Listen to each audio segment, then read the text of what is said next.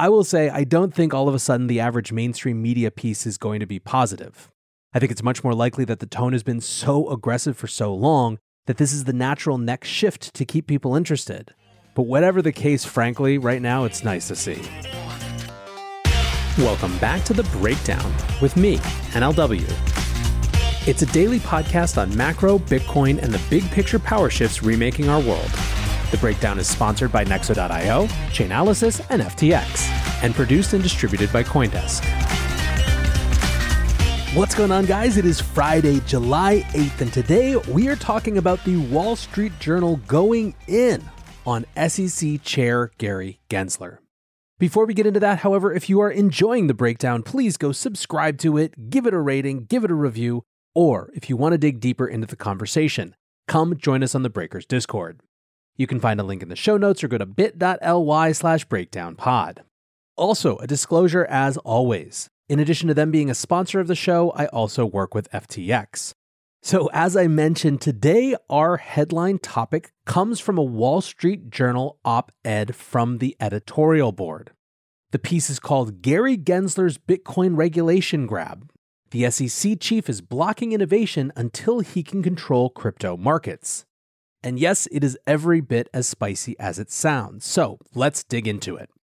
The piece opens, Securities and Exchange Commission Chairman Gary Gensler has his regulatory eye on cryptocurrency markets, and he's taking investors hostage in the process.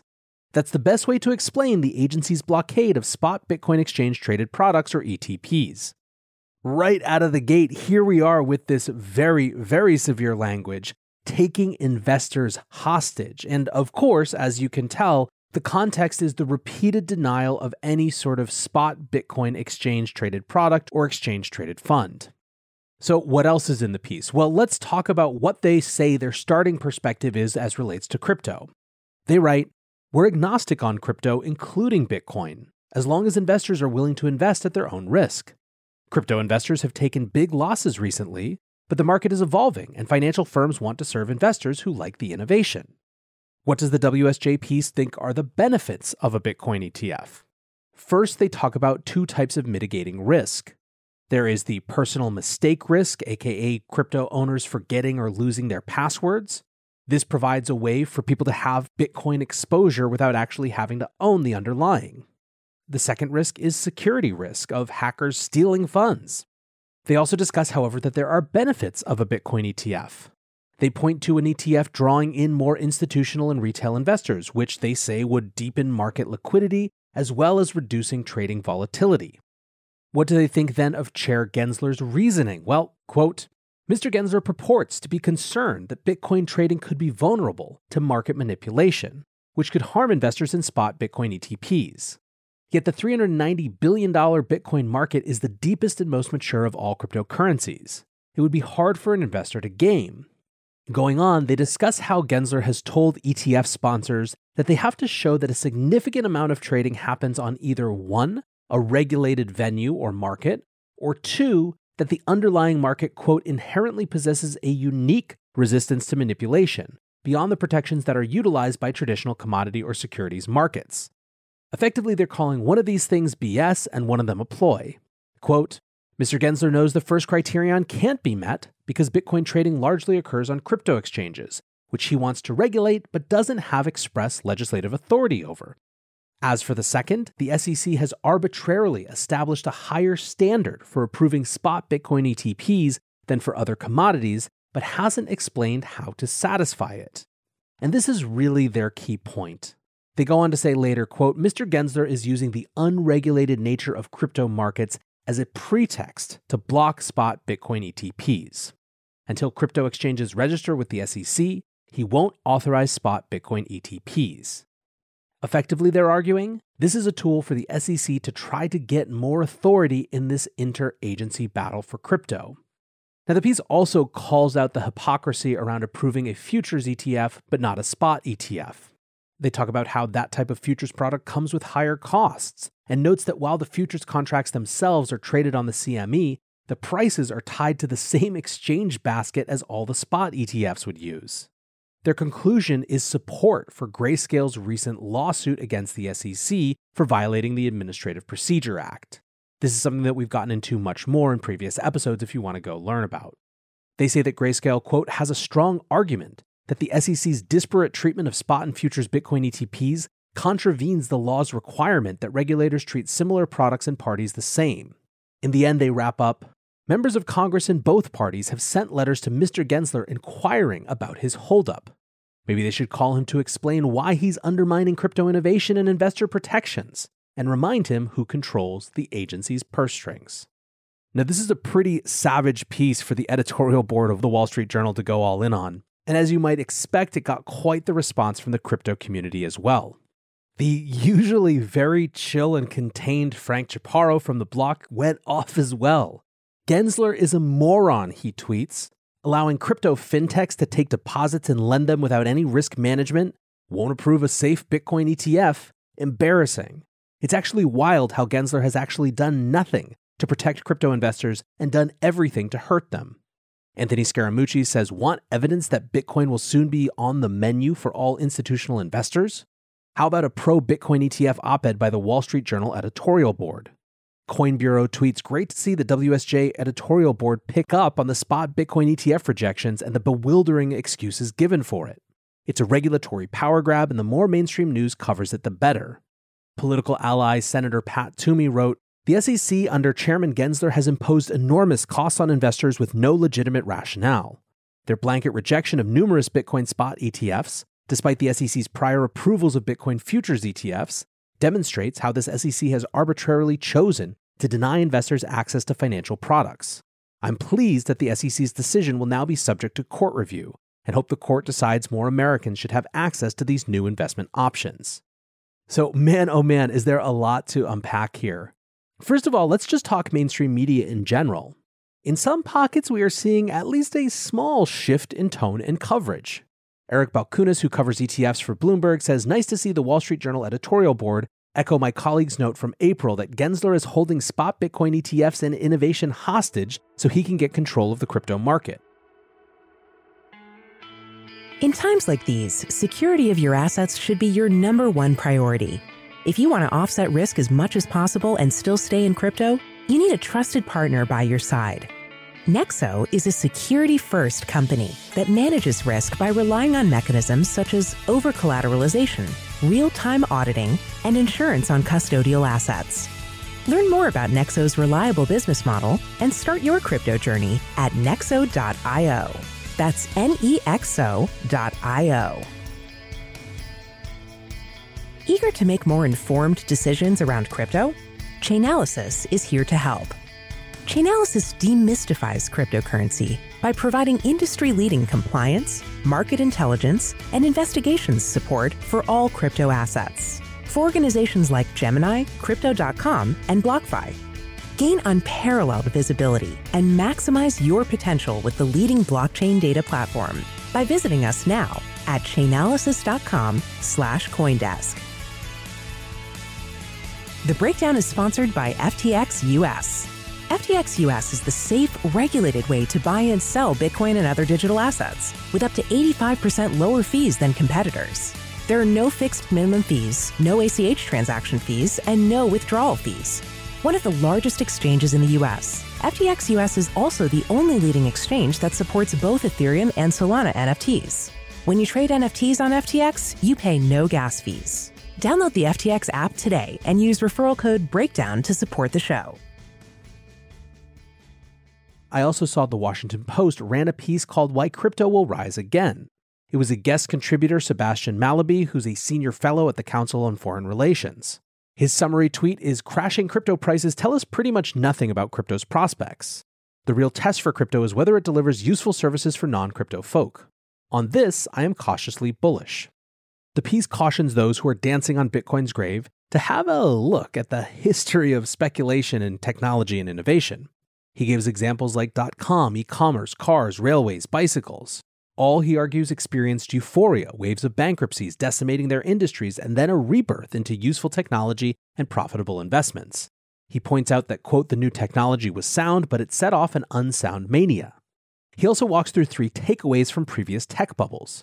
1, new technologies generate investor excitement, as they should, but there is no way to gauge how much enthusiasm is warranted. 2, the boom-bust cycle is no way to gauge whether a technology will succeed. Investors bet on hope, early-stage bets mostly go to zero, there is no meaningful signal of success in the euphoria of soaring prices, but plunging prices are just as meaningless a signal. And finally, 3, innovation and profit are not correlated. Innovators go bust every cycle. Google and Facebook were not the original innovators in search and social media respectively, but they captured most of the value in the segments. Mallaby then goes on to set the clear next test for the crypto industry, which he sees as creating services that non-crypto people care about. He points to possibilities such as upgrades to consumer reward systems like airline miles, remittances, play-to-earn gaming, streaming media micropayments, and more. These are all potentially fertile grounds, he argues, for finding a resonant use case for non-crypto users. He concludes that the internet has evolved into a frictionless system for storage, transfer, and sharing of information to the extent that we cannot imagine the world without it, and that crypto has the potential to do the same thing with value. Now, this is a ways away from the Wall Street Journal cover in mid-June of last year, "The crypto party is over," or the Washington Post's early June piece, "The crypto skeptics' voices are getting louder."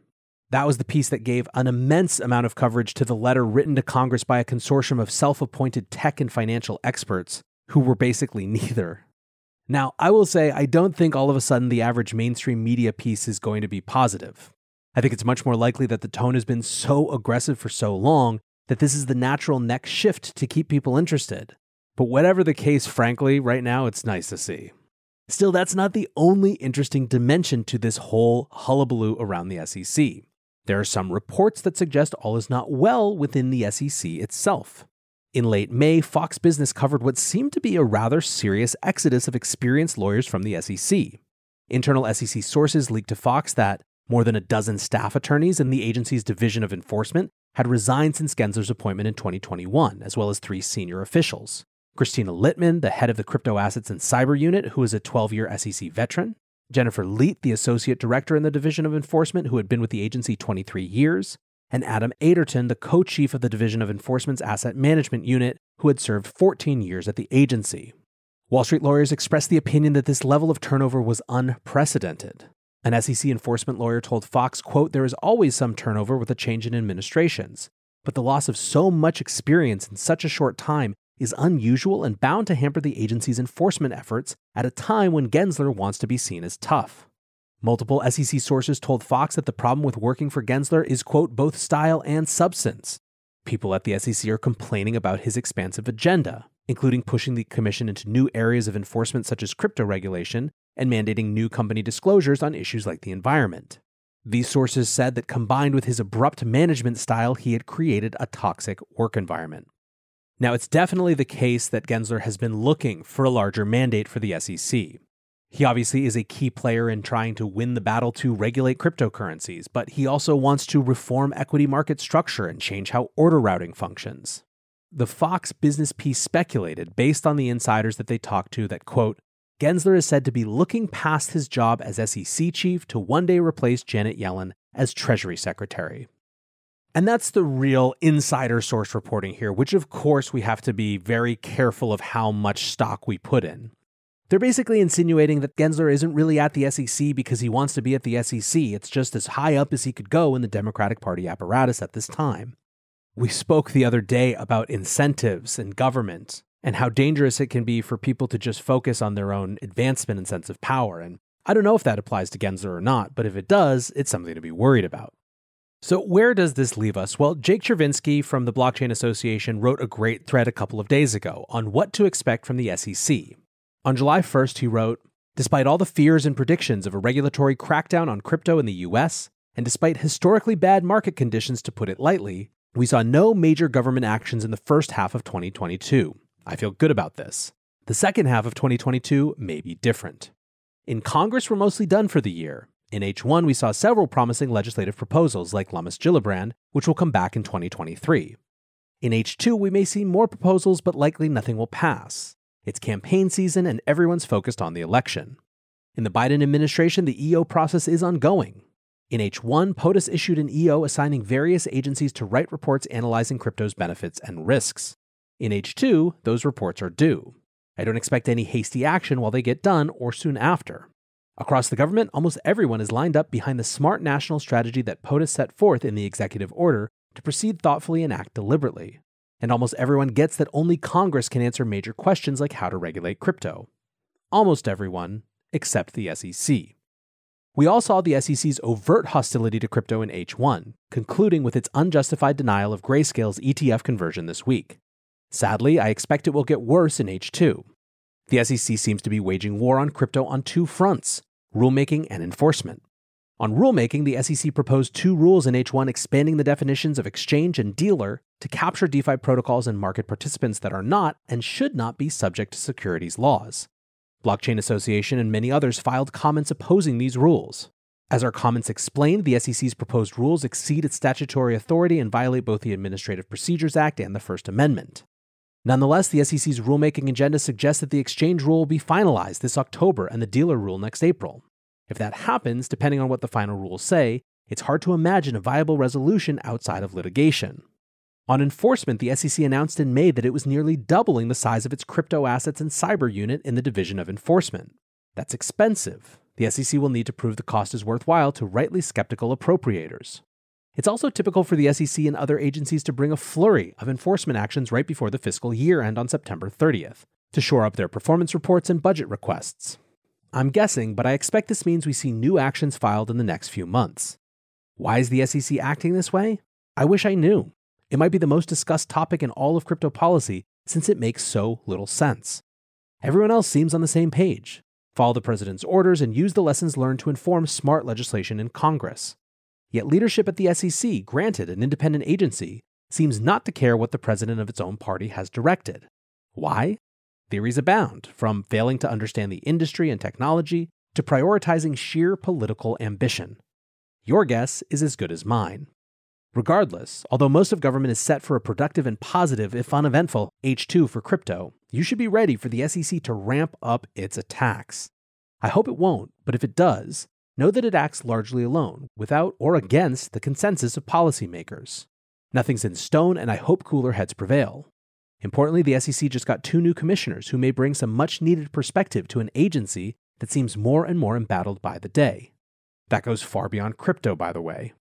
The political calculus could also shift significantly in November, depending on the election and the composition of the next Congress. Either way, I'm as confident as ever. It may be rocky in the short term, but don't let the headlines fool you. We're doing well in DC. And that, I think, is a great note to leave this show on. I want to say thanks again to my sponsors, Nexo.io, Chainalysis, and FTX, and thanks to you guys for listening. Until tomorrow, be safe and take care of each other. Peace.